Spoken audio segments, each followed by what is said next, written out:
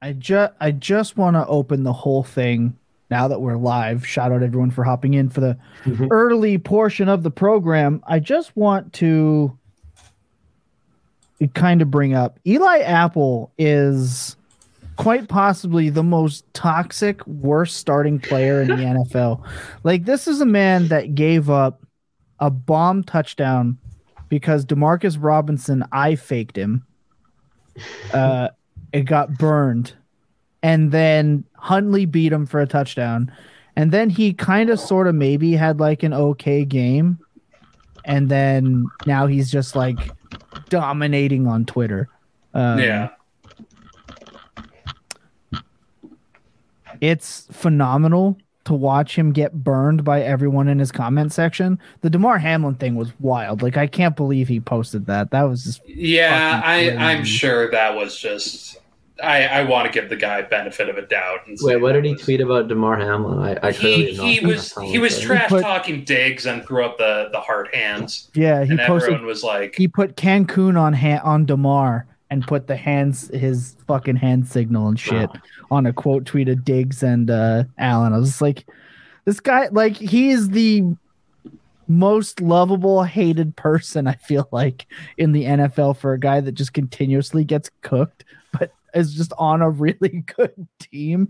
It's phenomenal. Speaking of somebody who's really bad, but on a really good football team, Brock Purdy. Let's talk about the rise of the new Tom Brady in people's eyes. The man sending Jimmy Garoppolo out of the city, and that will usurp Trey Lance next year, even though there's already beat reporters saying if Jimmy G is healthy for this next game, there's a shot he starts over him, which I find it hilarious. But I just want to hear, before I start rattling random shit off, I want to hear from you guys, the people want to hear from you guys. Where do you stand on this Brock Purdy is the truth stuff? I mean, we can jump on calling him the truth all we want, but I mean, I feel like we haven't seen a lot from him that showed like any of the crazy attributes we want to assign to any one of the other elite quarterbacks. I mean, he's managing games very well. He is not making a lot of horrible decisions that are costing the team. Like they're winning and not losing, and it's almost like Brock Purdy isn't even a part of the conversation. Like right. It feels like that team is so well-oiled that just about anyone who isn't turning the ball over can play quarterback for the 49ers, and they can make a deep playoff run. I mean, I'll probably talk a little bit more about my thoughts on Purdy as it pertains to Lance and prognostications about the future and stuff later, because I think we're going to have a whole segment on that. But maybe the one thing I'll just say off the top is that I'm just very frustrated with how we discuss turnovers in relation to quarterback analysis and how we discuss quarterback analysis generally these days. Like, there are the tenor of quarterback argument, and I think it's perfectly encapsulated by this whole idea of how we're now treating each game between good quarterbacks as referendums on who is better. You know, we just did it with Burrow. Okay, now Burrow's better than Allen. It's indisputable. This week, Burrow plays Mahomes. Whoever wins, that's the best quarterback in the NFL. Like, it's like this weird, almost wrestling-like style, where it's like whoever walks onto the field comes in with a win, you know, they get the belt now and they get to wear the belt until a challenger defeats them. It's just frustrating to me. It's frustrating when we understand, I think somewhere, at least deep down, I feel like everybody understands that these games are highly variant, that they're highly decided by a specific number of plays, who catches a ball, who drops the ball, who fumbles a ball, who happens to play better on a particular day, whether that's reflective of their career or not. How they actually play actually translates to the results of a particular drive, a particular anything. And yeah, it frustrates me. So, point being, I think that the whole notion around Purdy, if he wins, he doesn't turn it over, you know, and part of descriptions of variance, I just would prefer us to have our quarterback discussions centered more around, you know, what does this actually do on a play-by-play basis? And not everybody has to do it in the same way. There can be people who are more statistically focused. They could talk about EPA. They could talk about CPOE. They could talk about the issues with those stats. They could talk about the strengths of those stats. There can be people who can be talking about it from a film perspective. You know, I like this guy's traits. I don't like this guy's traits, etc. I just wish we would not have to engage in these silly straw man arguments where every time you try to say anything about a quarterback that isn't directly tied to the win-loss record in the most recent sample, it's met with, yeah, but this, and it's often met with a counting stat or a win-loss stat, and it frustrates me immensely. It feels very similar to the MVP argument. Like a lot of times it feels very easy for us to all go, yeah, it's Hurts or it's someone else or it's someone else. But I mean, if we took Mahomes and put him on, like it feels very easy to talk all this like excitement around certain players. But like the level of talent, we know that a lot of the guys that Purdy is kind of getting a discussion bounced around with right now, like talking about Purdy versus, Dak this last week, like the level of kind of discussion in counting stats versus, it always kind of comes down to wins above replacement. Like, I'm pretty sure if we took most quarterbacks in the NFL and put them on that 49ers offense, they'd be sitting in a pretty similar position. Like we can be all excited about Purdy and the fact that he's a, Mr. Relevant. He's coming back and, leading this team to the Super Bowl. But I wish we could enjoy it.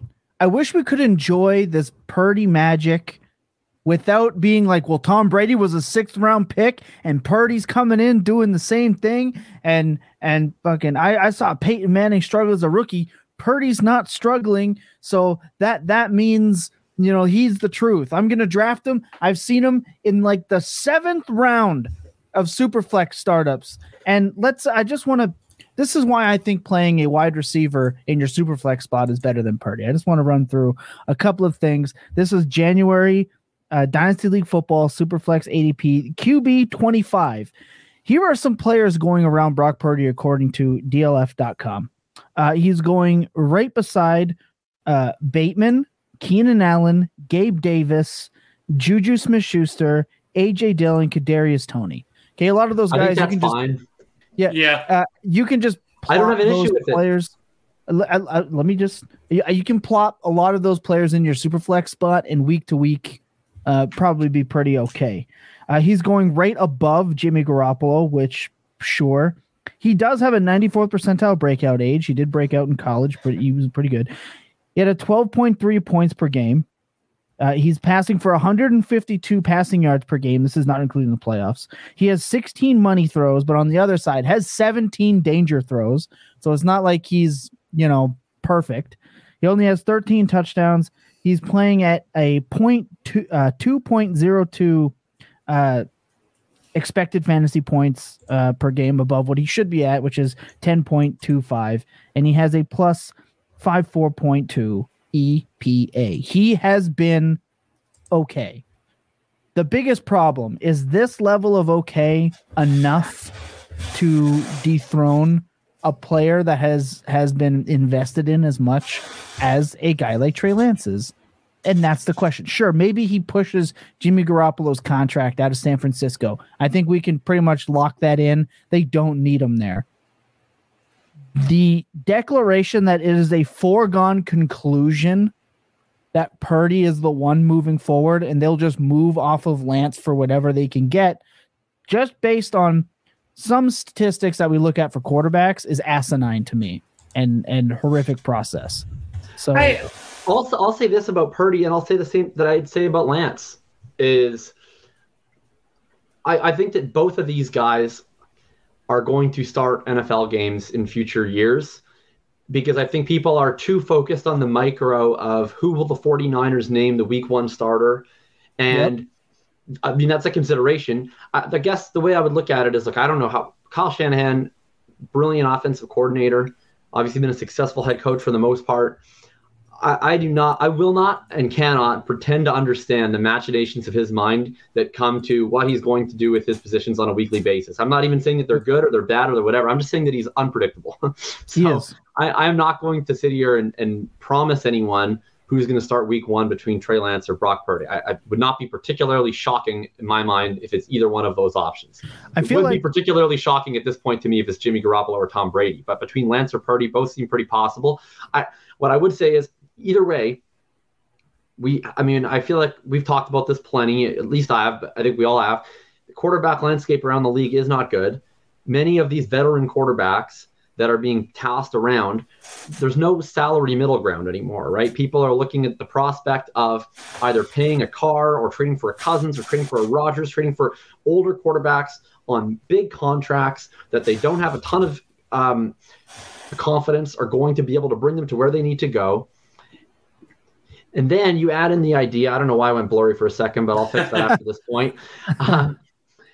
You look at a Purdy or a Lance. Look, I don't know how good Brock Purdy's going to be or how good he really is now, but he's clearly showing some level of competency, and he's a rookie, and so maybe he ends up improving even further. Maybe he's able to sustain this.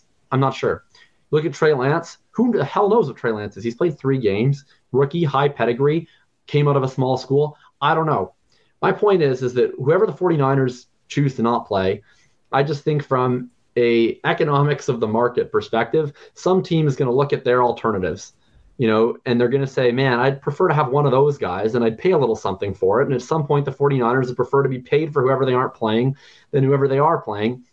And so to me, I think it's reasonable if you look at the NFL market and compare that to fantasy, where quarterbacks are going to be in demand, are going to be a scarce resource. I don't really mind making a bet on Brock Purdy from a dynasty perspective or making a bet on Trey Lance from a dynasty perspective. And I don't think that it's as all or nothing as it may seem to be, because I think that even if one of these guys is stuck being the backup for the 49ers in week 1, the world keeps turning, and eventually one of those guys is going to end up as a starter somewhere else, and it might not work. And even if it doesn't work, they might end up as a starter somewhere else again.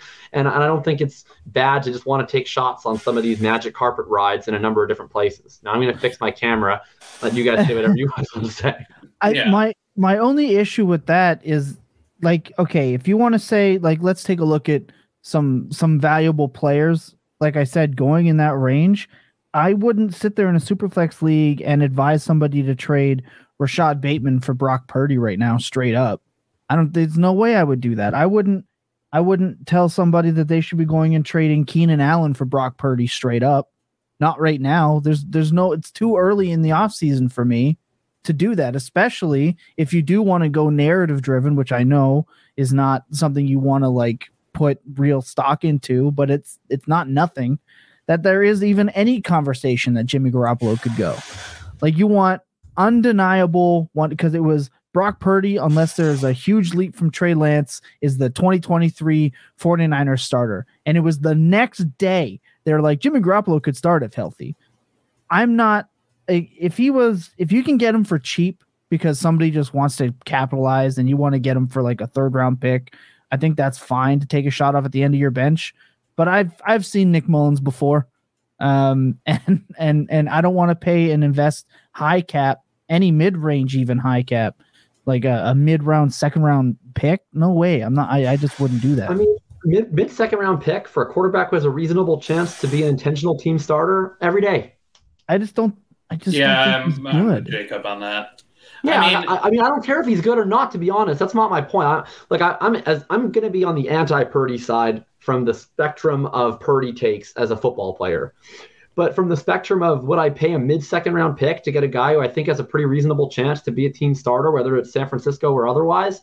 Would I pay a wide receiver who I know is either well into decline or unlikely to be particularly relevant from fantasy perspective? Yeah, I'm fine with that. I would rather have Brock Purdy than Rashad Bateman in Dynasty. I'll stand by that.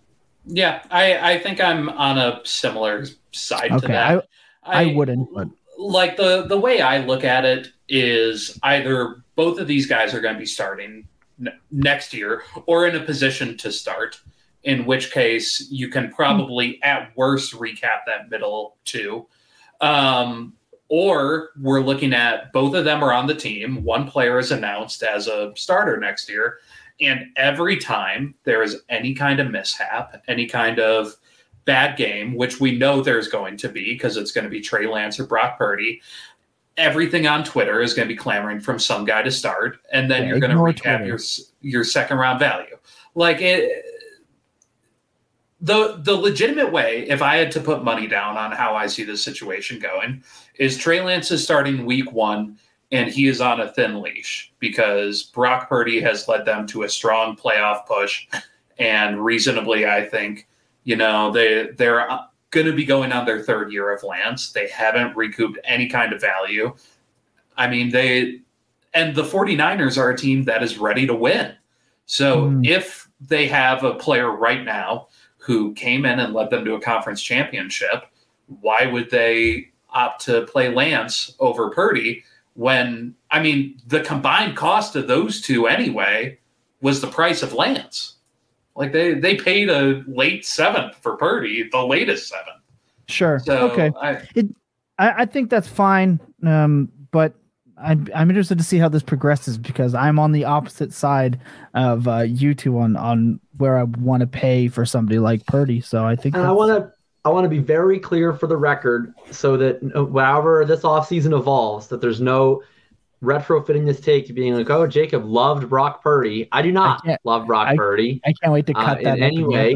I do not love Brock Purdy. I don't think he's a particularly great quarterback. But what more would I want to spend in a rookie draft with a mid-second anyway than a quarterback with a reasonable chance to start? I mean, that's half the time what I'm going to be drafting exactly in that rookie draft is insert round 2, round 3 rookie pick where, I don't know, he might get a chance, he might not get a chance. Like, to me, that's a reasonable bet there. I mean, I want to be emphasizing scarce positions in Dynasty. Quarterback, of course, is the most scarce position. Would I rather take a more expensive bet that has maybe even more risk on Trey Lance because I think he has the potential to be a higher ceiling fantasy contributor? Yes, that's the bet that I'm more aggressive with at cost right now, even at a higher cost.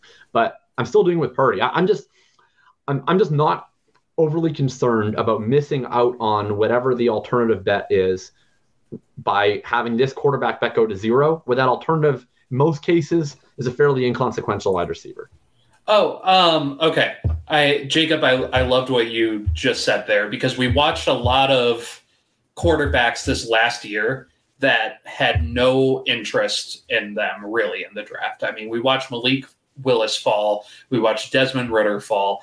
And still, when you sat there in the rookie drafts, both of them were going as mid-second round picks. Matt Corral even was crawling in there as a mid to late second round pick. So, I mean, in that situation, that was how those players were valued as quarterbacks. And now we take the same exact situation where we have a player who has an outside chance to start and who is going to have legitimate training camp competition. The only difference is we now know that this guy produced in college, was a late round draft pick, and led them to a conference championship. Like at that point, I would view him at least as late as where we took Willis and Ridder this year. And the payoff on that might be the same. It might end up being the same. But do you know who I would pay a late second for right now and who is worth a late second in his rookie draft? And obviously, he could have done better things with it the whole meantime. But who I bet will be worth a mid-second to come week 1 this year, Jordan Love. That guy's going to start week 1 for the Green Bay Packers this year. And that's the worst-case scenario for a rookie pick is you take the guy in the late 2, and he doesn't start for, 3 years? Look, would you have been better off taking most other bets there that went up in price at some point? Absolutely at the time. But you still have this guy where, unlike a lot of, let's look at a guy like it. Who are some of the alternatives, right? The Anthony McFarlands, the Josh Kellys, the Brian Edwardses, like other guys going in that range come rookie draft time. Look, would you have rather bet on Antonio Gibson? Obviously. Would you have rather bet on Chase Claypool? Obviously. Those guys value went way up, way faster. But in terms of a floor, the thing is, like, if you're just sticking these quarterbacks onto your roster who have a reasonable chance to start one day, even if the bet goes poorly, it doesn't always go poorly permanently. There's always chances for these guys to spring up once again. And you never know. Maybe if you hold for 9 years, you'll get Geno Smith. Who knows? Or Mariota. Hold on. I just went to dynastyleaguefootball.com and I typed it in positional ADP for January. This is the updated. Now, I said that Brock Purdy was getting drafted, what, QB 25? Let me re-ask you that at DLF's January 2023 ADP of quarterback 17. Like, where do you draw the line here? Oh, if you're going to ask me, here's the thing, right? Or you're saying Purdy or a bunch of wide receivers. And I was like, Purdy. Now, if you're going to ask me Purdy versus a bunch of quarterbacks, I'll probably say the other quarterbacks. If you ask me any of those quarterbacks versus those wide receivers, I bet I'm going to say the quarterback. That's fair. Yeah. But so we're going QB 25 or QB freaking 17. I just think it's getting a little out of hand. I mean, we're pretty much in the show now. Like, have a system. It really is at this point where, well, what's your play? Are you taking Purdy? Are you taking some of these guys later down in the picks that were just, I mean, at what point do we just say he's an upside versus floor talent compared to some of these guys who are in the middle, who are more consistent? Like this is the age-old discussion. Yeah, Purdy has that potential where if he connects with that team, he can push up and probably push to be a low-end QB1, like kind of sit in that not as efficient Rodgers range. Like, if that's what he is, fuck yeah, give me him at the QB 17. But, I mean, please, Tom, you have it in front of you. What are the QBs that we're talking about in that range? Well, I will tell you. Daniel Jones is QB 15. Kenny Pickett 16. Jared Goff. So this is tough because I'm using Adeko's not updated January one.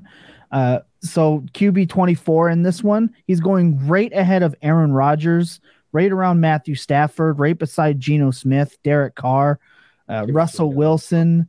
I would rather take Geno Carr. I'll take Geno Carr, Russ, all those guys for sure. That's what I'm saying. So but I guess my point is I'm taking all those guys higher than these are all guys that I want to target in this range. I just want to be betting on quarterbacks in this range. I'm fine with gambling at QB 25. QB 17, I think you lost me. I think you jumped the shark at like 17, 16, 18. I that's just my opinion. I can't wait to keep it going. This Purdy thing isn't going anywhere. I think it's going to be an interesting offseason to talk about it. Time and time again. Look, we went a little longer in the bonus than we wanted to, but the conversation was great, and that's what we love to see. Sit tight. We're going to get this thing rocking for everyone else.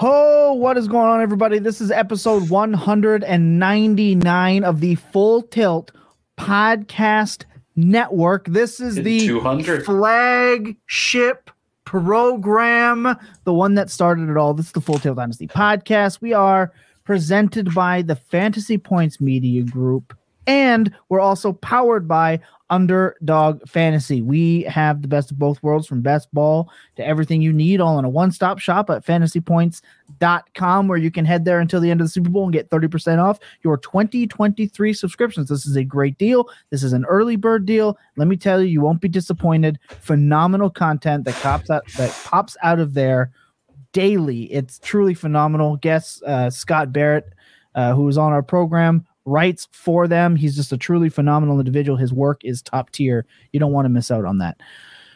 Joining me as always is, of course, at Jakob Sanderson, and of course, one of the smartest people on the planet, that is at Big Billy FF. I, of course, am your host with the most time in his hands, Thomas Simple FF. Look, the podcast people, we have included you on the bonus. This time it was a almost 20-minute long bonus talking about Brock Purdy, which is what you heard at the beginning.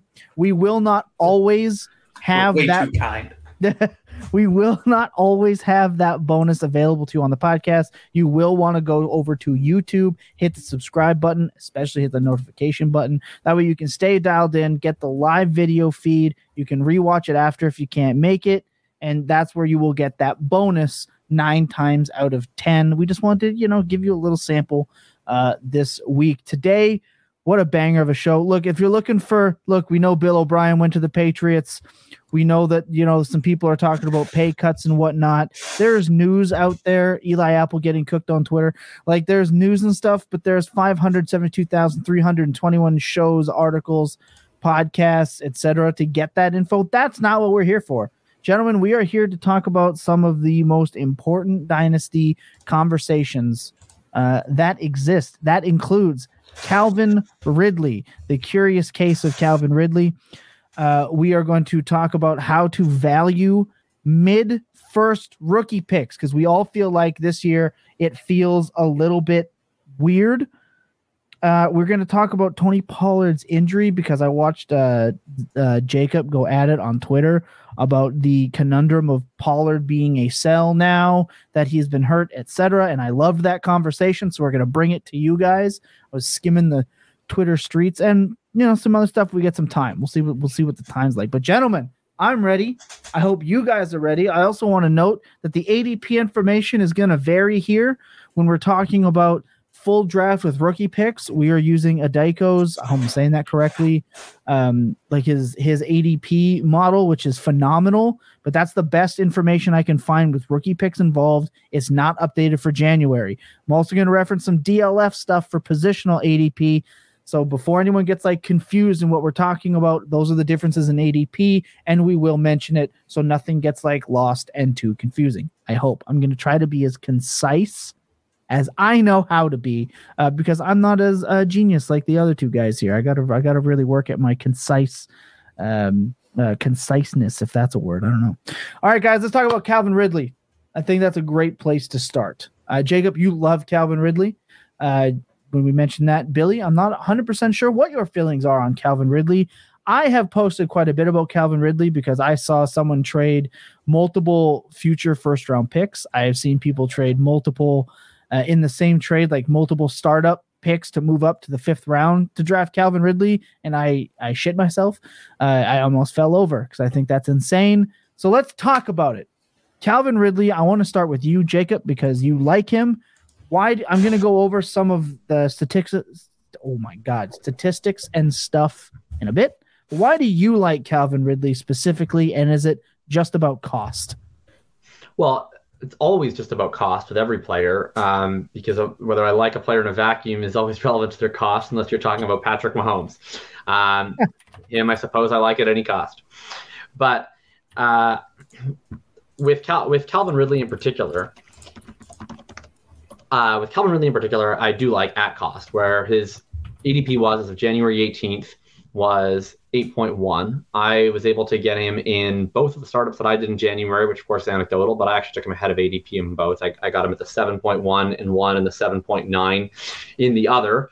So that's certainly attainable in several. I expect that he is someone whose ADP will probably climb over the course of the offseason. You mentioned anecdotally some people who are clearly valuing him above his ADP. That doesn't really surprise me.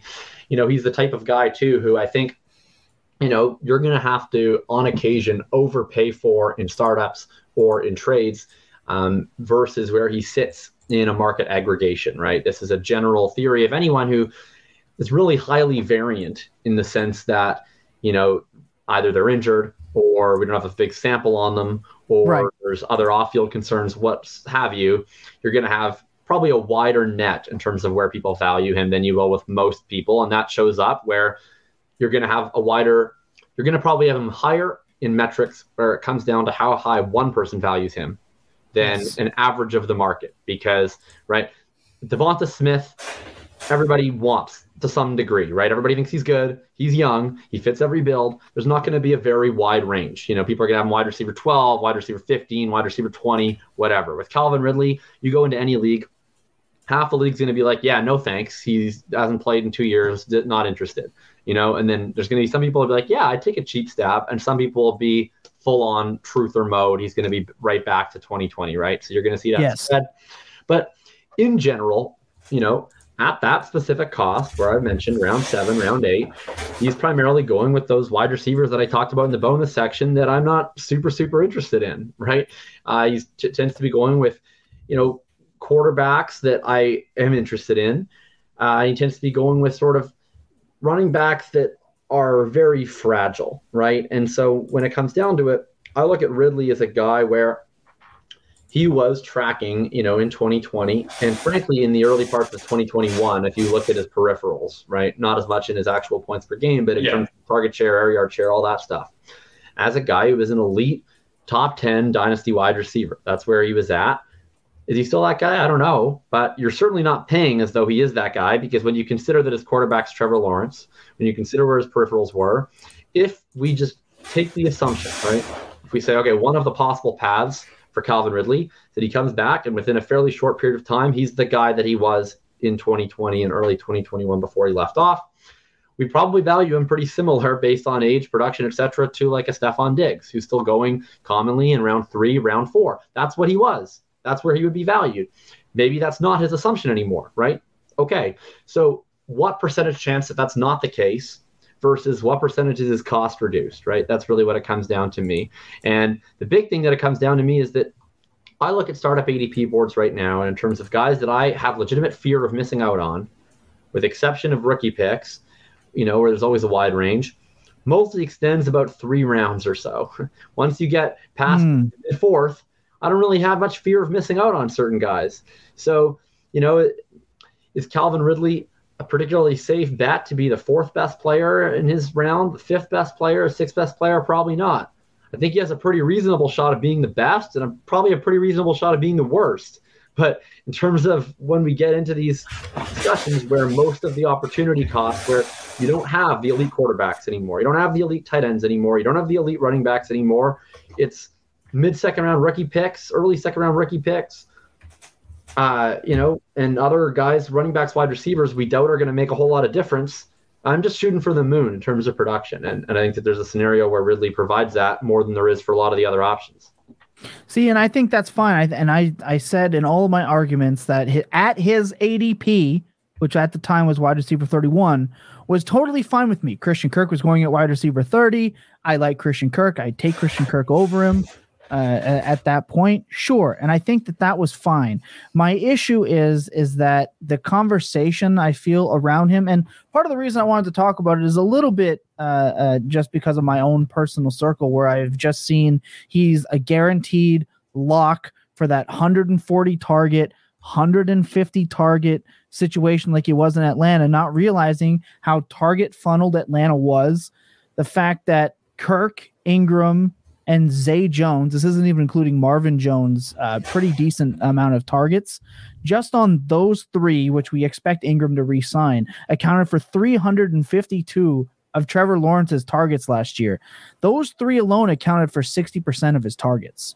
And they're all under contract, sans Ingram, who's already talking about coming back. That's a hell of a lot of targets. Where are we going to add 140, 130 targets to Calvin Ridley just on top of that? Even if you skim, let's say 6%, 4% of targets off each one of those guys, and tally, is Trevor Lawrence throwing the ball 650 times, 625 times next year? Maybe, but that's one thing in his way.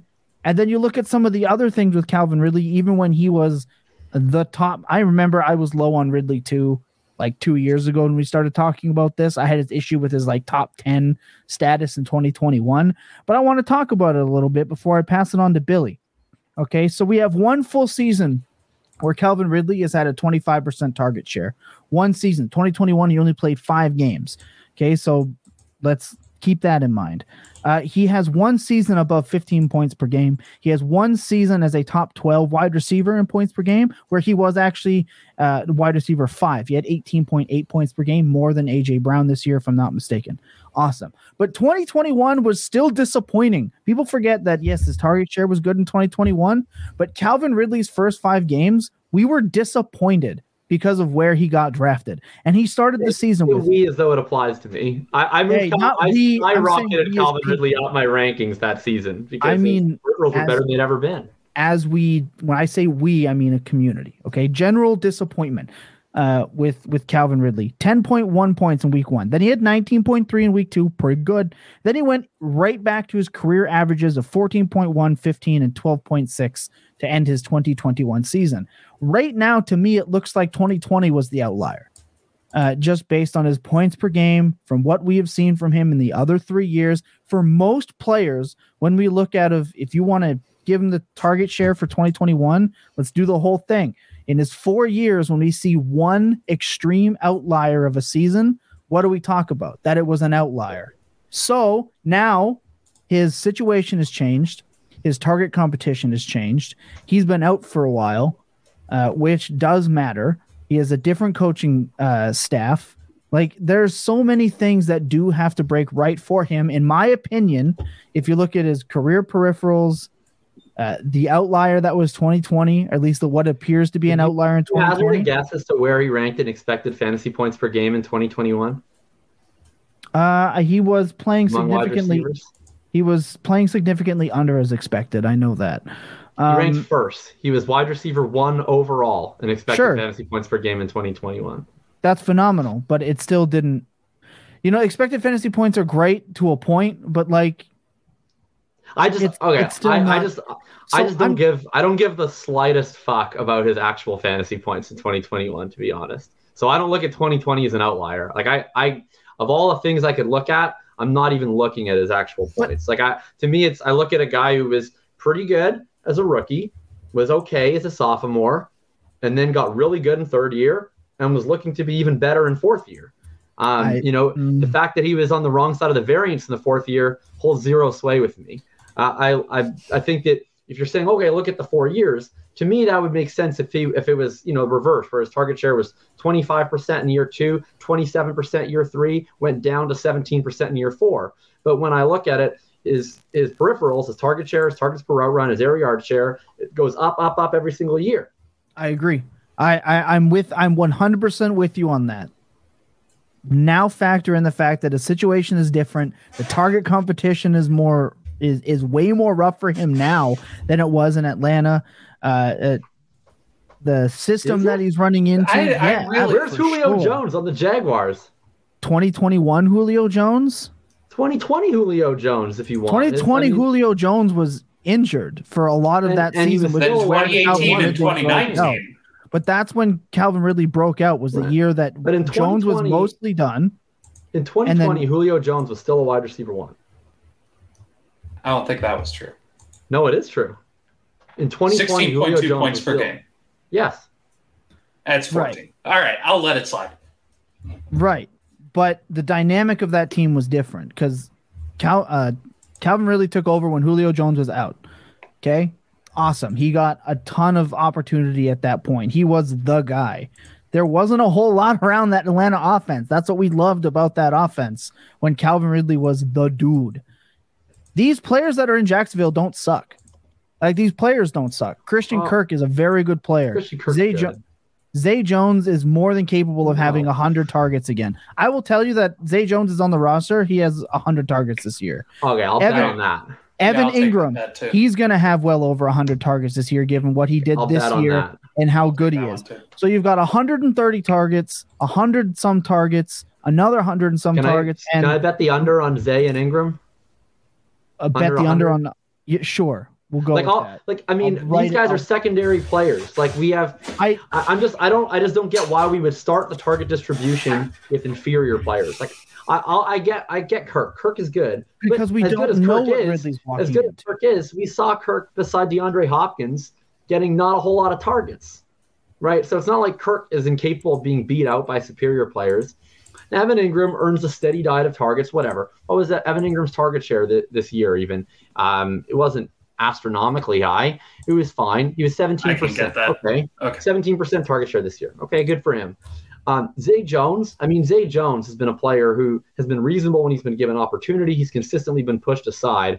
I mean, I see Zay Jones and Evan Ingram as guys were garbling up a target vacuum this year because there were not a lot of great players on this team that will no longer be there because of the presence of a vastly improved alpha in Calvin Ridley.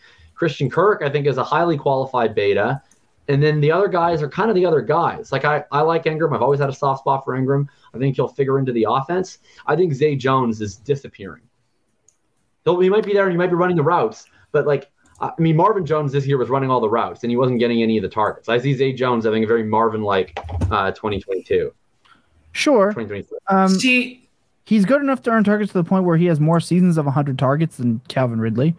Like he's not. I just don't think he's disappearing. I don't think that he's just walking off, especially after a layoff. What I'm saying is, as a whole picture, there are quite a few things in Calvin Ridley's way that we are just assuming all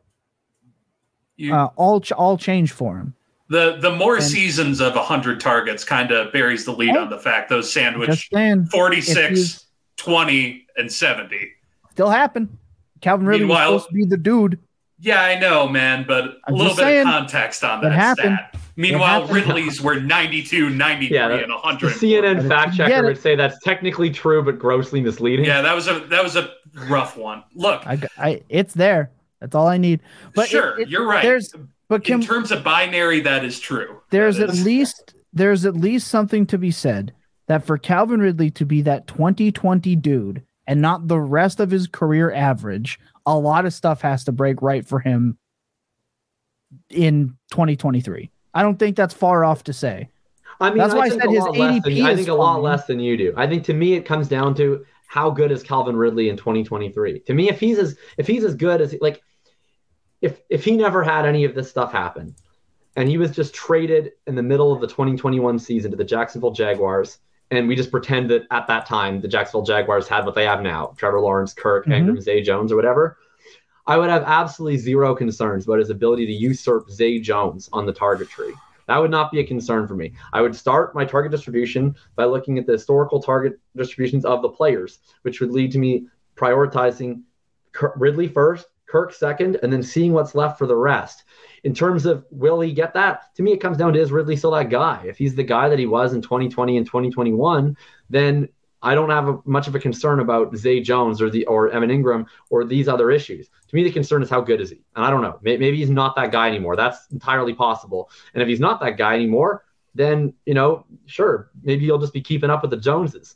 But if he's Calvin Ridley, then I'm not concerned. It's just if he's, Ralvin Kidley or somebody now that's drastically reduced in terms of his talent level. I'm not sure about that. What was his brother's name? His brother's in the league too. Riley Ridley? Is that not Steve? Is that Riley Ridley? Yeah, Riley. I want to say it's Riley Ridley.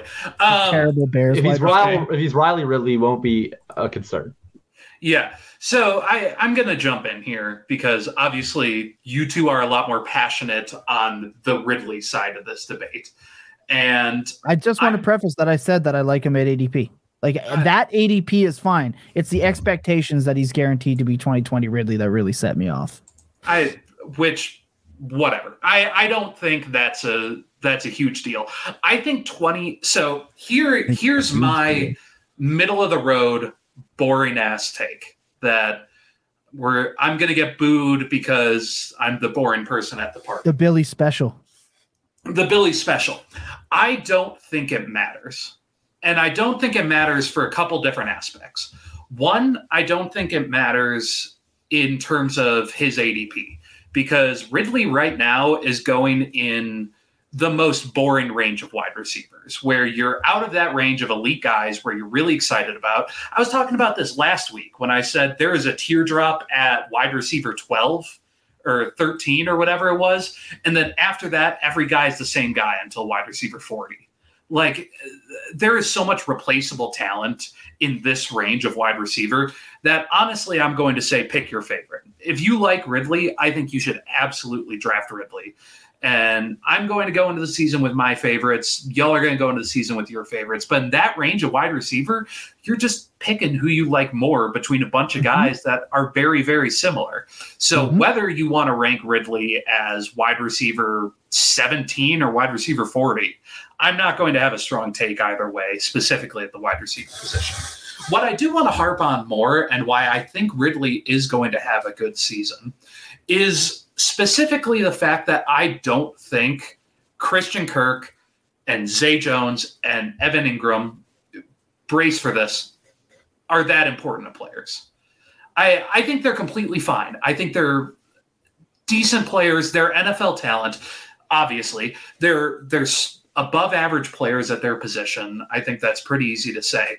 But did we just forget what this offseason was, where we all were sitting here going, well, fucking the Jaguars really armed up Lawrence. They got him Kirk. They got him Zay Jones, the guy that caught that walk-off. Oh, Evan Ingram, that's kind of fun. At least they can dump off passes to him. I don't think these Jaguars pass catchers are the guys that, if you put them on other teams, they're getting the 120 targets every year.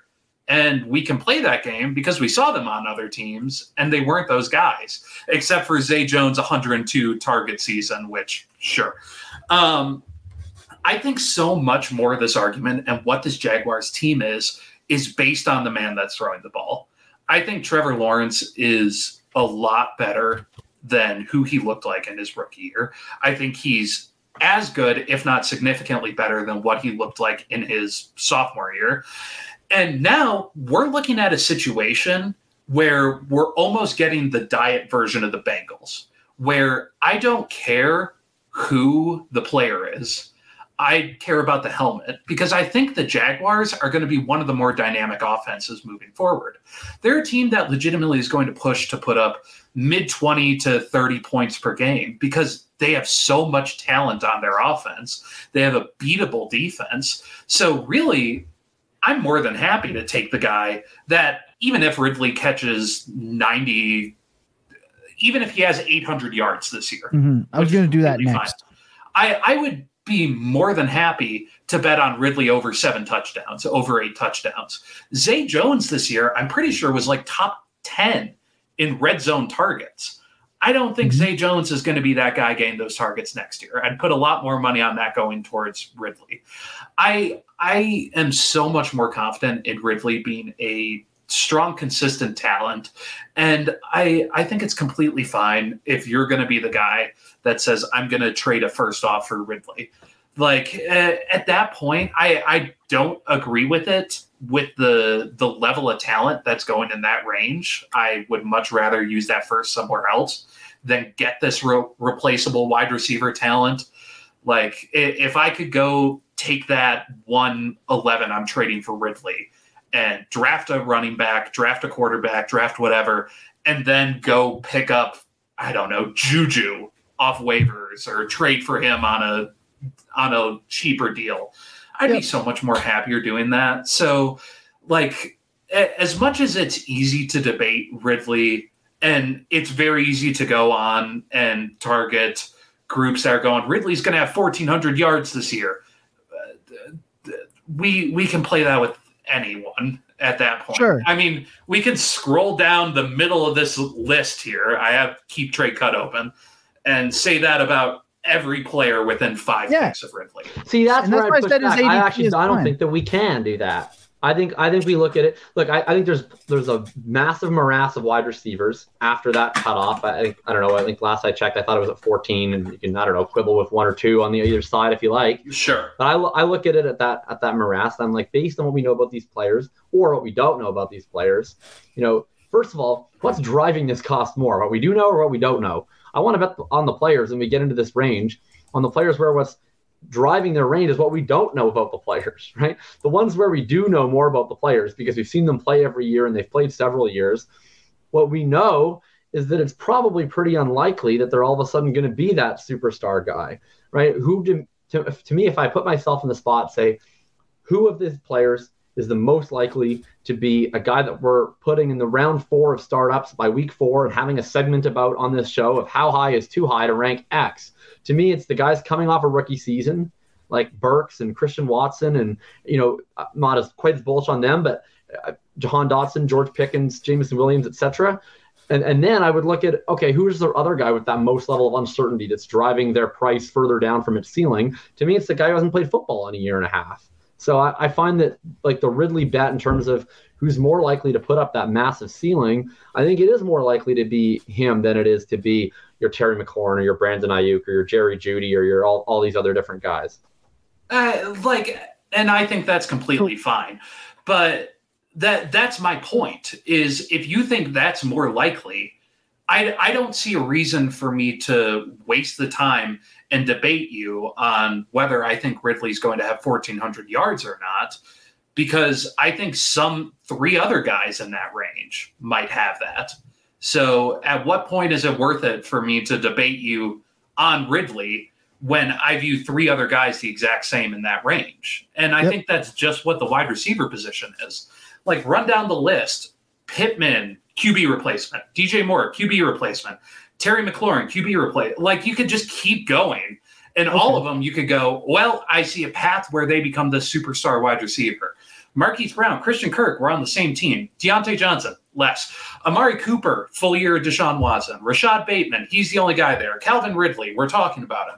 Mike Evans, bounce back. Like, it's at this point, when we're in this range, I feel like so much more, it's just becoming pick your guy here, because there's 70 usable wide receivers in fantasy. Sure. And less than that are going to be used on each team week to week. So why is it more important for me to pick my guy here and debate that when I think that value is better spent somewhere else where there's less replaceable talent?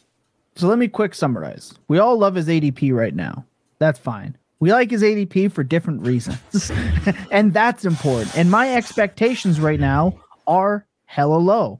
So, yeah, and your guys, what I read is Jacob's expectation is rose-colored glasses, and Billy's doesn't particularly matter as much one way or the other. And I wouldn't say that my expectation is rose-colored glasses. I think it's the same thing that I said about Purdy, which is that I don't give a shit about anybody else in this range. Sure, and that's where my issue is. I think that my issue is if we're weighing ceiling versus floor. Yeah, I don't give a fuck about floor. So the only thing I'm looking at is ceiling. Correct. So that changed. If his ADP was in round 4, I'd care a lot more about floor. But to me, I'm strictly looking at it through a ceiling lens. And yeah, I mean, maybe my glasses are more rose-colored in terms of his ceiling, but I just think he's demonstrated more of a ceiling than most of the other players in his range. So the guys that I'm looking at in the range are either the ones like him who've demonstrated a massive ceiling, or the guys who are really, really young and we wouldn't have expected to have demonstrated any sort of ceiling yet. Yeah, I think that's a completely fine take. Like, there in this range, when you're looking at wide receiver 20 down to wide receiver, okay, I just did the math, 42. If you told me any of those guys in that range was your wide receiver 20, I don't think I'd waste breath debating you on it. Because, sure, why not? Like, at that point, all these guys in this range are very similar. So if you like Ridley for those reasons, go draft him. Go draft him at the wide receiver 20. Because that bet is just about as good as anyone else here. Like, so if Calvin Ridley walks out, we'll end Ridley on this one. If Calvin Ridley walks out, he hasn't played in a bit. You've traded pick 110, 111 for Calvin Ridley. He comes out with 130 targets for, let's say, 92 receptions. We'll say 950 yards and 6 touchdowns. Are you happy with that? You're like locked in?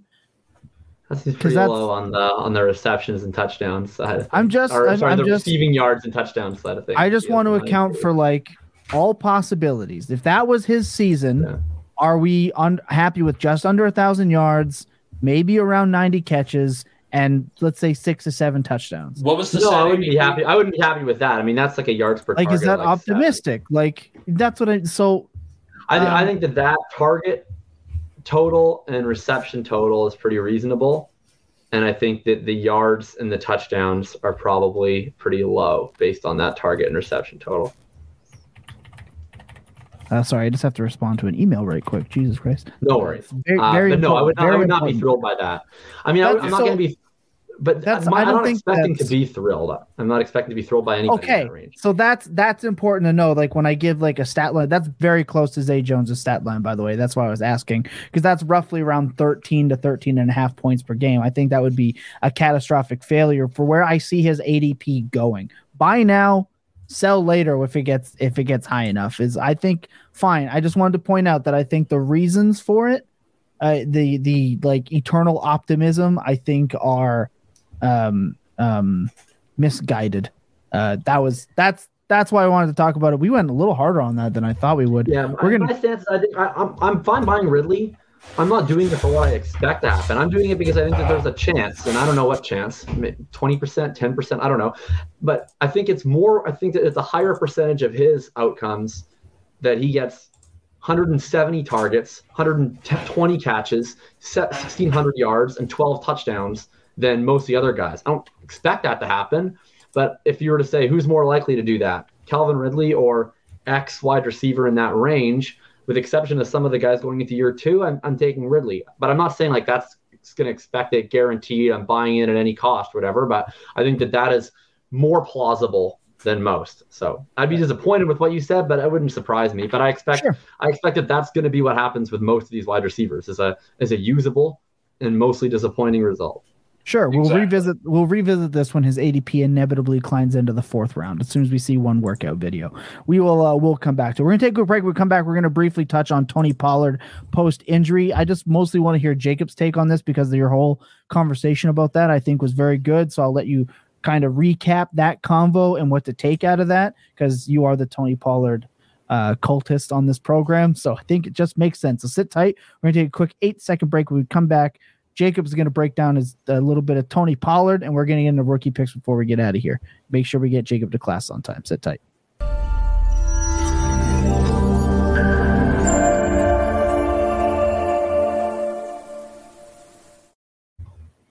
So, Jacob, you were on the Bird app doing your thing, discussing Tony Pollard with another member of the Bulletproof Discord analyst team about why Tony Pollard's value is not taking as big a hit as you feel like was being talked about. So can you briefly touch up on that conversation and what it might mean for Tony Pollard in 2023? Well, like usual, I think it's sort of that conversation. If anybody wants to look it up, I was talking to David Gautieri about, he posted a tweet that said, Tony Pollard's injury is why you shouldn't have been buying mid-tier running backs in the middle of the playoffs. And maybe you could even expand this out to just say you shouldn't be buying mid-tier running backs with, a lot of unknown set of circumstances, because if bad things happen, they end up going down in value. And his follow-up tweet was, wouldn't you have been happier if you had been drafting George Pickens or Brandon Ayuk or a similar wide receiver in that range instead? And I guess what I would say is I have 2 sources of disagreement on that are entirely separate. One related 100%. To Pollard and one entirely unrelated to Pollard. The Pollard take is that, well, I would just way rather have Tony Pollard than Brandon Ayuk or George Pickens. And on this stance, if someone was to say, okay, here's the reasons why I'd rather have Brandon Ayuk or George Pickens than Tony Pollard, I would say, okay, cool. And that's kind of the end of the discussion, I guess, from that standpoint, right? Like I'm not going to fight all long day about that. Why would I rather have Tony Pollard? Well, honestly, I guess kind of similar to the discussion I had about Calvin Ridley, which is that I think that there's a lot of wide receivers that have a decent amount of value in Dynasty, mostly because they're young and not particularly because they're all that exciting or good. And I don't really value having a wide receiver 2 or wide receiver 3 on my roster for a long time. I value ceiling at the wide receiver position, and same with the running back position, because there's a lot of replaceability at those positions, while that security at like quarterback matters a lot more based on the positional scarcity implied in the format. So why would I rather have Pollard than Brandon Ayuk and George Pickens? Because I think that it's a lot more likely that he scores in the elite range of points per game next year than those guys. He borderline did it this year, playing half the snaps on the Cowboys, right? And there's a pretty decent chance that he signs in a spot where he plays a lot more than half the snaps. And based on what we've seen out of Pollard the last 2 years in a complementary role where he's been top 5 in rush yards over expected, PFF receiving grade, this is a guy who has a lot of talent. He has a lot of talent in the pass game and the run game. And do we know how much of that efficiency is going to translate to a large role? Not particularly. Do we know he's going to get a large role? Not particularly. But on the chance that those things hit, we're talking about a massive, massive ceiling. And that to me is a more likely ceiling than we're going to get out of the 2 that were dropped, Pickens and Ayuk, but not to pick on them. I'm sure if you name drop 10 other wide receivers in the same ADP range, I'd feel the same. I was actually going to ask you then, even with his injury, which could definitely affect his cap situation, because I don't know, maybe that prices him in a spot where he feels he needs to re-sign with Dallas. I think he comes back to the Cowboys on the tag for what it's worth, and I think that's a scenario also. I do too, and I think with Zeke already talking about taking a pay cut to stay, I think he sees 2023 no matter what as his last year with the Cowboys, because his out for the money is very good in 2024. But I just want to ask then, even injury, because the conversation was you shouldn't have been buying during the playoffs. This ADP agree with him more. Is a week in. So I want to ask you then, Tony Pollard was going around 5'10" at the RB 14. Before him, you can stop me from this point on where you would take the other player before Pollard. Stop me here. Christian Watson. Yeah, I'd take him before Pollard, yeah. Okay, Deebo Samuel. Probably, that's like, I don't know, a toss-up. I don't have a particularly strong feeling. I mildly prefer Pollard, I guess. Okay, Chris Godwin. Probably Same prefer thing? Pollard. Yeah, but that's toss-up. Michael Pittman Jr. Definitely Pollard. Okay, those four went right before him. And then you've got after him, Jameson Williams. That's again more of a toss-up, but I do prefer Pollard. George Kittle. But I feel about Okay, I do. That's why I had to ask. Joe Mixon. I'll take Pollard. 108. I'll take the 108. Derrick Henry. I'll take Pollard. And then Pickens, Burks, and Judy. I'll take Burks, but I would take Pollard over the other two. Okay, so like those are the players, not quarterbacks, going within a round of Tony Pollard. So I think that it's interesting that even with rookie and uncertainty, you're still looking to target that. So I don't know if anyone has a pattern in there, but I'm taking the rookie wide receivers, the rookie pick, and the tight end. And then I'm not taking any of the other players. Sophomore wide receivers now, the rookie picks. That's true. Right. Okay. Interesting. I love that. Billy, anything to add before we move on to these rookie picks? The meat that people really need to know about. No, I think it's completely valid. I think it sucks that Pollard. I mean, yeah, what a dirty ass tackle too. It's fucking brutal.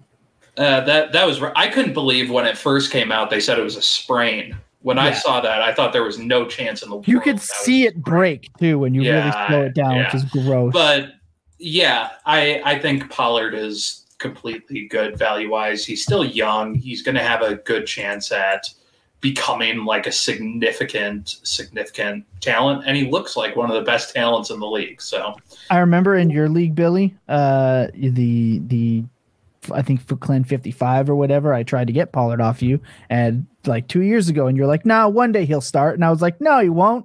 Trade him to me as a handcuff," and you yeeted me, and it's worked for you. So congratulations, you jackass. Can that league? I want to touch on though quickly the part that I disagree with David more. Like I only care about player takes to a certain extent, or at least like I have player takes obviously, but I'm not going to argue them until I'm blue in the face. Like I have no like desire. Like, well, till you're red in the face for sure, as happened on the show many times. I like Ayuk more than Pickens, or I like Ayuk more than Pollard. I'd be like, okay, we one line each, whatever. I don't feel all that passionately about it. People prefer different things in players. I guess my larger point was this issue about the market value, where he was like, if you took Pollard ahead of Ayuk or Pickens, and then Pollard ends up dipping below those guys in ADP, that's a mistake. Like, and I think that was the part that I take more exception with. And you could insert any players into these scenarios. You could just call Pollard player X and the other guy's player Y. To me, the idea, like, first of all, the injury that happened was not likely. Now, you could forecast this out to a broader set of events that basically just says you should try to avoid taking players who you think have an outsized chance of falling more in ADP than others. And to an extent, I see the appeal of that, maybe within a really close scenario where you're kind of on the fence. But I think that the market analysis in fantasy football being elevated is largely good. I think I made this point before, but I think that there are a lot of dangers that come down to this idea that playing dynasty fantasy football is a currency exchange, and where the only thing that matters is players rising in value or lowering in value. I mean, you have to look at it some way. It's like, okay, if you bet the Cincinnati Bengals this week when they were +2, well, now they're -2. Good for you. You got closing line value, right? If they lose by 14, Doesn't matter, right? I'm sorry, but for that to matter, they have to win the freaking game, right? So I get that closing line value matters. Yes. I get the currency matters. The reality is in the market, when you buy a stock and then it goes up, then you just get to sell it. You get to decide when you sell it, right? You don't actually get to decide that in Dynasty. You have to get one of the other 11 managers to make a trade with you twice, right? You have to acquire the player, then you have to sell the player. And the reality is people say, well, Dynasty's, some people echoing a similar view that I'm echoing will say, yeah, but Dynasty's not like the economy. You can't just, it's not just a market. It's not exactly the same. I think it actually is the same. The actual economic market is not as liquid as they teach you in your economics class. There are actual costs. Number one, there's usually transaction fees, right? You just have to pay something whenever you make a transaction that goes to the government. Some of it goes to the bank, some of it goes to your accountant, whatever. You also have sticky prices, right? Sticky prices, it's market lag. It's when economic conditions change, the actual prices that actual firms charge for an apple or a potato or a car, whatever, they don't change all at the same rate. Sometimes they stick and then they get adjusted really quick and then they stick. There's no like inflation ticker on the apples at your local grocery store that moves it up by 2 cents one day and 3 cents the next and then goes down by 1 cent. It doesn't work that way. Right. You also have the issue of implicit overvaluation of your own assets. This applies in Dynasty especially, but anywhere in the world where there is a sense of voting with your feet. If you are in a league trying to trade for any player, most of the time, the person who already rosters that player probably is one of the people that is highest on that player in any league. That's why they roster them, right? Unless the person just came into an orphan team. But for the most part, the players on my roster, I'm probably higher than most of the league on those players. Otherwise, I wouldn't have gotten them in the first place, or I would have traded them by now, right? Probably there's some players I'm sure on every team I'm looking to sell. Most of the players I have, I'm not looking to sell at market cost. I would probably want a little bit above market cost because I probably like them more than the market, right? There's all these different issues. You need to find someone who's willing to pay at market cost and is willing to give you something that you actually want at market cost in order to take advantage of you having a slightly more valuable asset, to the point where I just don't think that we should be trying to time the market. I think we should be trying to beat the market. And in order to beat the market, you have to be able to have some sort of stance, in my opinion, of when is the market wrong, right? Like if you're saying that all that matters is what the market is on every player, the market's always correct on every player because you're just raising up value. How do you ever beat the market if you're making your decisions based on the market always being correct, right? Like you have to crack margins somewhere. So anyhow, that's my issue with this, is that I don't think that we should necessarily be doing that. I think that I think we should use the market in a way where we're not paying massively above cost, right? Where we look at it, however many teams you have, and you say, look, I'm not going to pay. If I think player X is worth 5,000, I'll just phrase this in terms of like KTC points, because as that site is, it actually does illustrate things decently. If I think that this player is worth 5,000 KTC points, but his actual macro KTC value is 4,000, and a guy asks me to pay 4,800, well, I'm not going to pay it because, I shouldn't have to pay that much. If I'm paying that much, I'm valuing above the ceiling. It's going to be harder to resell. I'm not going to get as much advantage from it. I agree with that in the sense of caring about the market. But if there's a player who's worth 4,000, a player who's worth 4,200, and I have to pick one of them in a startup, I'm not just picking the 4,200 one every time. I'm going to pick the player I actually want because you don't know when you're going to sell the other guys. So I think it's one thing about avoiding paying too much when you're acquiring players. And I don't think you should be selling guys massively below market, but I don't think that you should just be forming out all of your ideas about who you actually want to roster to whatever the market value is. That's my rant on it. I find that interesting because you only deal in when doing trades with you, you want market value when you're selling. So I think it's important to note the difference between in a startup, what the difference is, when you'll be willing to acquire below and what's even, et cetera, and then how to sell at market at least for players. I find that an interesting. What I care about the market is about the what, right? Like the market to me should determine what I want to sell players I want to sell for and buy players I want to buy for. But it doesn't determine who I buy and who I sell, right? It does in the sense that, it does in the sense that how I determine who I want to buy and who I want to sell is generally who I'm higher on or lower than on the market. Yeah. But if I approach someone, and I want to buy Pollard, I want to buy Pollard. If they come out and say, well, Pollard's worth 4,500 KTC points, but have you considered running back Y that's worth 4,400 KTC points? it depends on who running back Y is. If I want them, maybe I don't want them. You know what I mean? So it determines at what cost I want to buy a player that I already want or sell a player that I don't want. And whether I want to sell or buy players depends on the market.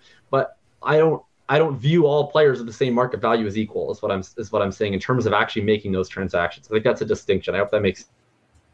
Yeah, that's why I wanted to point out that there is a difference between market to selling, market to buying, and then market and startup. Those are three very different things. I think when people hear, oh, price by the market or buy by the market, sell by the market, etc., it's a very they're just assuming it's all lumped in together. So I felt that's why I really wanted to touch on how it differentiates from one another and how they all three scenarios have circumstances attached to it. So we're going to take a quick break because we've been talking for a while again. When we come back, we're going to talk about how to value these middle round rookie picks and then get out of here. So sit tight.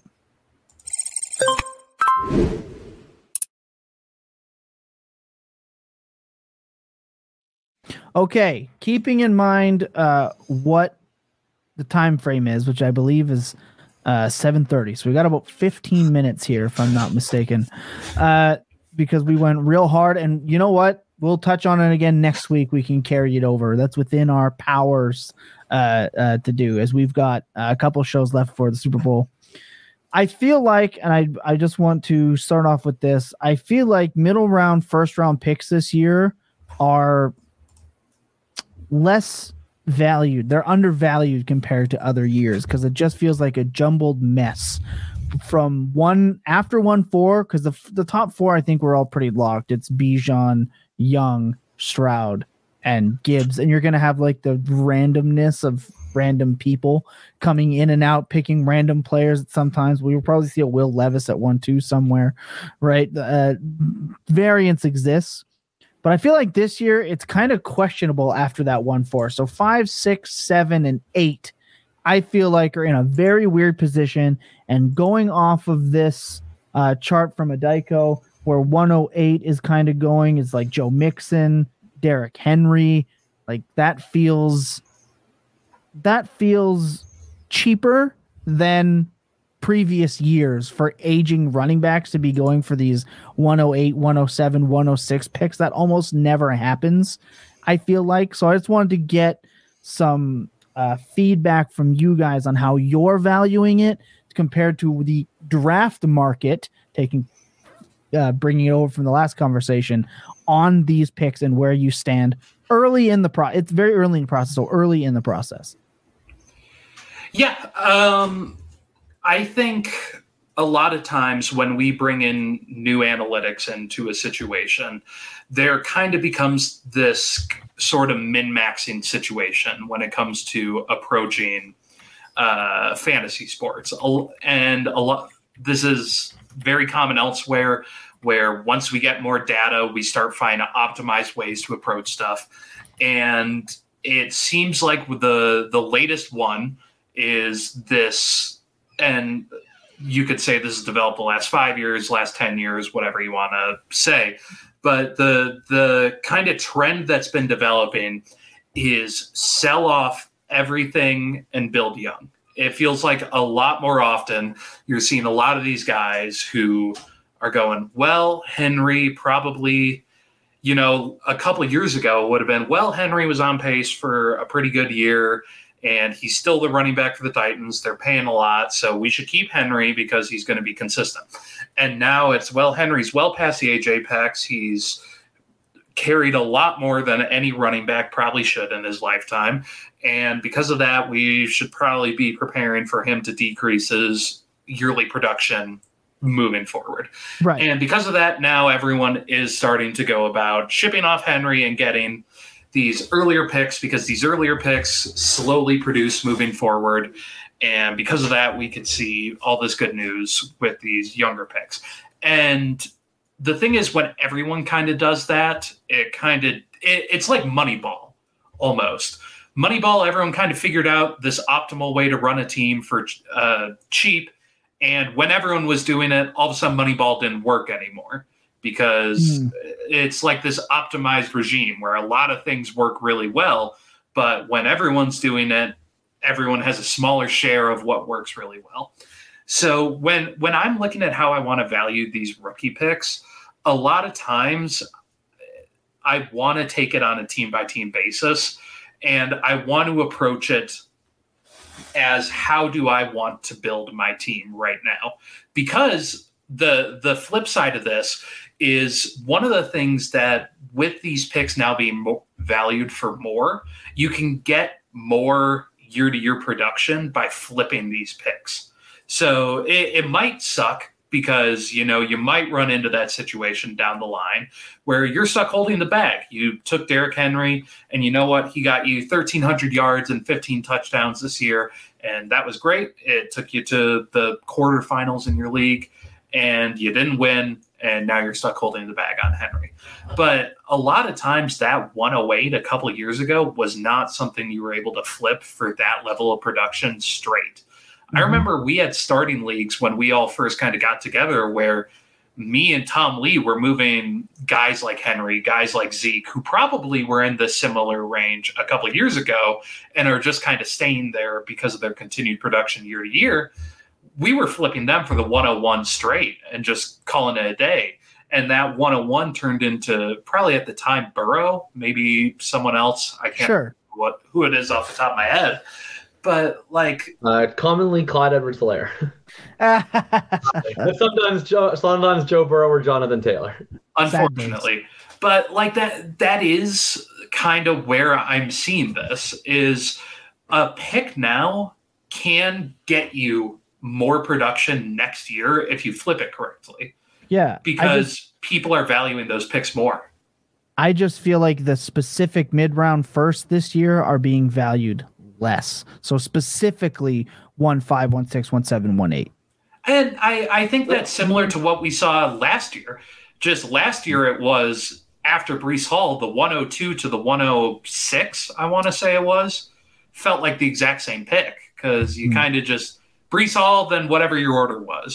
Jacob's chomping at the bit here. I unfortunately haven't looked at it enough to be able to comment on specifically just the 5 to 8 range versus previous years. But I can say that when you aggregate the whole of the ADP of the first round picks over the last several years, it's not perfectly linear because the assessment of the strength of the class, of course, changes year to year. But we have seen over a 5-year stretch a definite trend to increased valuation of rookie picks as they come in on rookies. And I don't know if that will switch this year. I do think, though, that the 5 to 8 is definitely a perceived teardrop right now relative to the 1 through 4 for sure. And you're seeing a change there. I think that it makes sense intellectually as to why. But I do think there's an opportunity to buy those picks right now, which is early on, I thought in the process, when we were looking, like maybe before this has sort of caught on, I was like, yeah, that 4 looks like it's going to be kind of a tier. And I still do believe that it's a tier.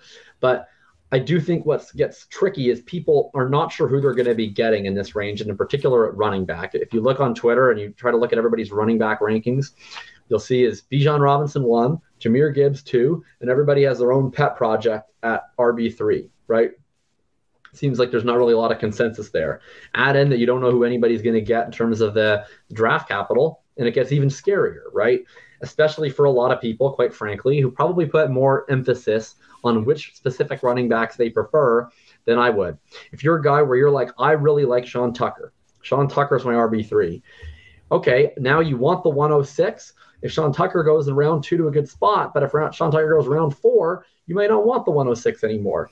The way I'm trying to look at it is like, oh, look, a lot of these running backs, I have slight preferences towards one or another after the first 2, not really massive ones, right? I think there's at least 4 that I would consider to be potential NFL bell cow type running backs, being Evans, Tucker, Charbonnet, and Bigsby. And I have my preferences. End of the day, whatever. A couple of those guys are probably going to get pretty good draft capital landing spots. A couple of those guys probably aren't. I don't really know exactly which ones and how many. But when that all gets sorted out and people actually get to feel more comfortable about thinking their 106 is an actual dude who plays a position on a specific team and can envision the fit and everything, I think you'll start to see a little bit more universal excitement about those picks. So I think this is a good time to get those. I think that right now, the uncertainty of those positions works to mostly our benefit because people are a little scared after the 1-4. And I think that, you're going to lose some guys along the way, right? But you think that we are going to get a decent draft capital landing spot combo on enough of those running backs and, probably at least one of Levis or Richardson, if not both, that tier is going to start to extend out a little bit where you're going to see that as first 4. And then someone's going to be like, oh, insert wide receiver of the top 3, QJ, Addison, JSN. One of them's going to get a great landing spot. People are going to be excited, and that's going to be the presumptive wide receiver one, right? Right now, it's kind of a tier. Well, it won't be anymore because someone's going to go to the freaking Chiefs or something like that, right? And it's going to be the same thing with the running backs. And so I think you'll see more of a separation where right now people look at it and it's like, man, what's the difference between the 1-6 and the 1-11? But I don't think that'll always be the case. And then maybe it'll even be the case where we come back here in May and say, hey, that's artificial, just because this guy's spot's better. You should trade back from the 1-6 to 1-11, but all that's kind of a fluctuation. So I don't mind buying in while it's uncertain right now. Sure, and I feel like that's the perfect way to put it and the perfect way to cap off the whole program is that right now I think that the uncertainty makes it feel a little bit more, again, uncertain and spread out where I think you're right. The more we delve into it and get into like our specific rookie breakdown even, I think you'll see a little bit more clarity and people more willing to hold the bag of those picks. I think that was a great way to put it. It's been a phenomenal show. We've got about an hour and 20 in the books. We love it. We're starting earlier. Jacob, final thoughts before we get out of here? Not fun times. I'm going to be on Twitter Spaces tomorrow at 6 p.m. Eastern time with Nelly at Analytics and Noah Hills. We're going to be talking about dynasty running back landscape. So if anybody else wants to come in and join, feel free. You can chat with us about that. Then we'll be on a. Otherwise, if people saw my Twitter announcement that I'm no longer writing with Player Profiler, I just want to show a thank you to Matt, Josh, Cody, Dario, Seth, everybody really who I worked with over the time at Player Profiler. It was a really great experience going into last year of law school now, and I'll start articling by the time that we're back here next season. Just the type of work that I can do in the fantasy space has to change a little bit in terms of how much time I can commit and specifically sort of when I can commit. And it's harder to do live shows and articles with weekly deadlines and that stuff. And that's it. Love the guys over there. And I'll still be doing some writing and stuff that I'll have to let you guys know of later. But definitely just wanted to give a shout out to everybody that was part of my time at Player Profile. I really enjoyed it. 100%. And no, Jacob's not leaving. I've gotten that question so many times. He's stuck with me and Billy, whether he fucking likes it or not. I can say this with actual certainty is that for several years, I've been, not for several years, but basically since my time started really in the fantasy space, I've been doing at least 2 live shows. Got up to the point where I was doing 3 live shows per week. Insane. This will be the only live show that I will be doing in the 2023 fantasy season. I will be doing other podcasts most likely, but they will be recorded. This will be the only time you see me live. Live Kings. Big Billy, final thoughts before we get out of here? Yeah, I think I think it's important to take a lot of discussion in fantasy with your own preferences on players into hand. But beyond that, I apologize that I'm going to be dark the next couple months. It's going to be a busy time for me. As Jacob said, same with him. But hey, I will do my best to always respond to Sleeper and Twitter DMs. Yep. That's all you could do. We're growing. It's been phenomenal. We do have a break coming up because by God, we need it. We will be pumping content out during that break post Super Bowl. It just be a little bit different, all recorded, not live, et cetera, et cetera. My final thoughts. I want to shout out former Toronto Blue Jay, third baseman Scott Rowland for his induction into the Baseball Hall of Fame. He should go in as a Blue Jay. I was going to say famously remembered as a Blue Jay. Famously remembered for a season and a half as a Toronto Blue Jay. I'm obviously a huge baseball fan. It's around the corner. So Scott Rowland, shout out. Also, Johnny Peralta got absolutely robbed. Aside from that, stay active in your leagues. Enjoy your drafts. Remember that Full Tilt will have a ton of drafts. We've already got 2 finishing up from Full Tilt alone. We will have more. We've got some auction. We've got some different stuff happening. keep in touch. We have so many giveaways. We just announced the giveaway, the Deebo Samuel jersey winner, which is our boy Shuey, former fellow Ravens fan, has won the Deebo Samuel jersey. We've given away 2 Jackson Smith and Jigba mini helmets that were signed. We have given away a James Cook signed jersey, and we have so much more, from Zay Flowers mini helmets to you name it, man. We've got everything for you guys. We can't wait. The belt is officially on the way from Trophy Smack. You're going to want to stay in touch. We're growing, and we couldn't do it without you. So remember that clear eyes, full hearts can never lose, in your best days, they're always spent tilting. Good night, everyone.